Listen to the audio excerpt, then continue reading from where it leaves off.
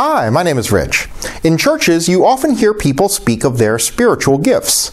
I've never been fond of this language because I think all gifts are given to us by God in the hope that we will use them to serve God's purposes. They're all spiritual. In our passage this week, Jesus calls his first disciples. He comes upon Simon, who will later be called Peter, and his brother Andrew, and asks them to follow him. Simon and Andrew were fishermen, and Jesus tells them that they will become fishers of people.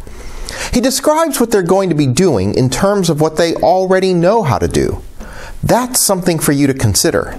Don't think that you need special churchy gifts in order to serve God.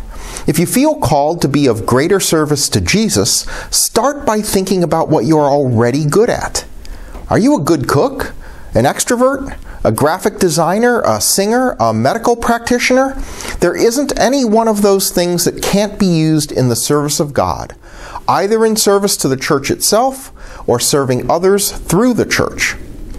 In ancient times, young men asked to follow a rabbi, and rabbis were very particular about who they chose. They only chose the best of the best.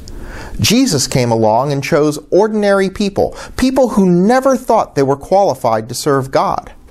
But Jesus knew what they could do. He called them, and now he's calling you. See you on Sunday.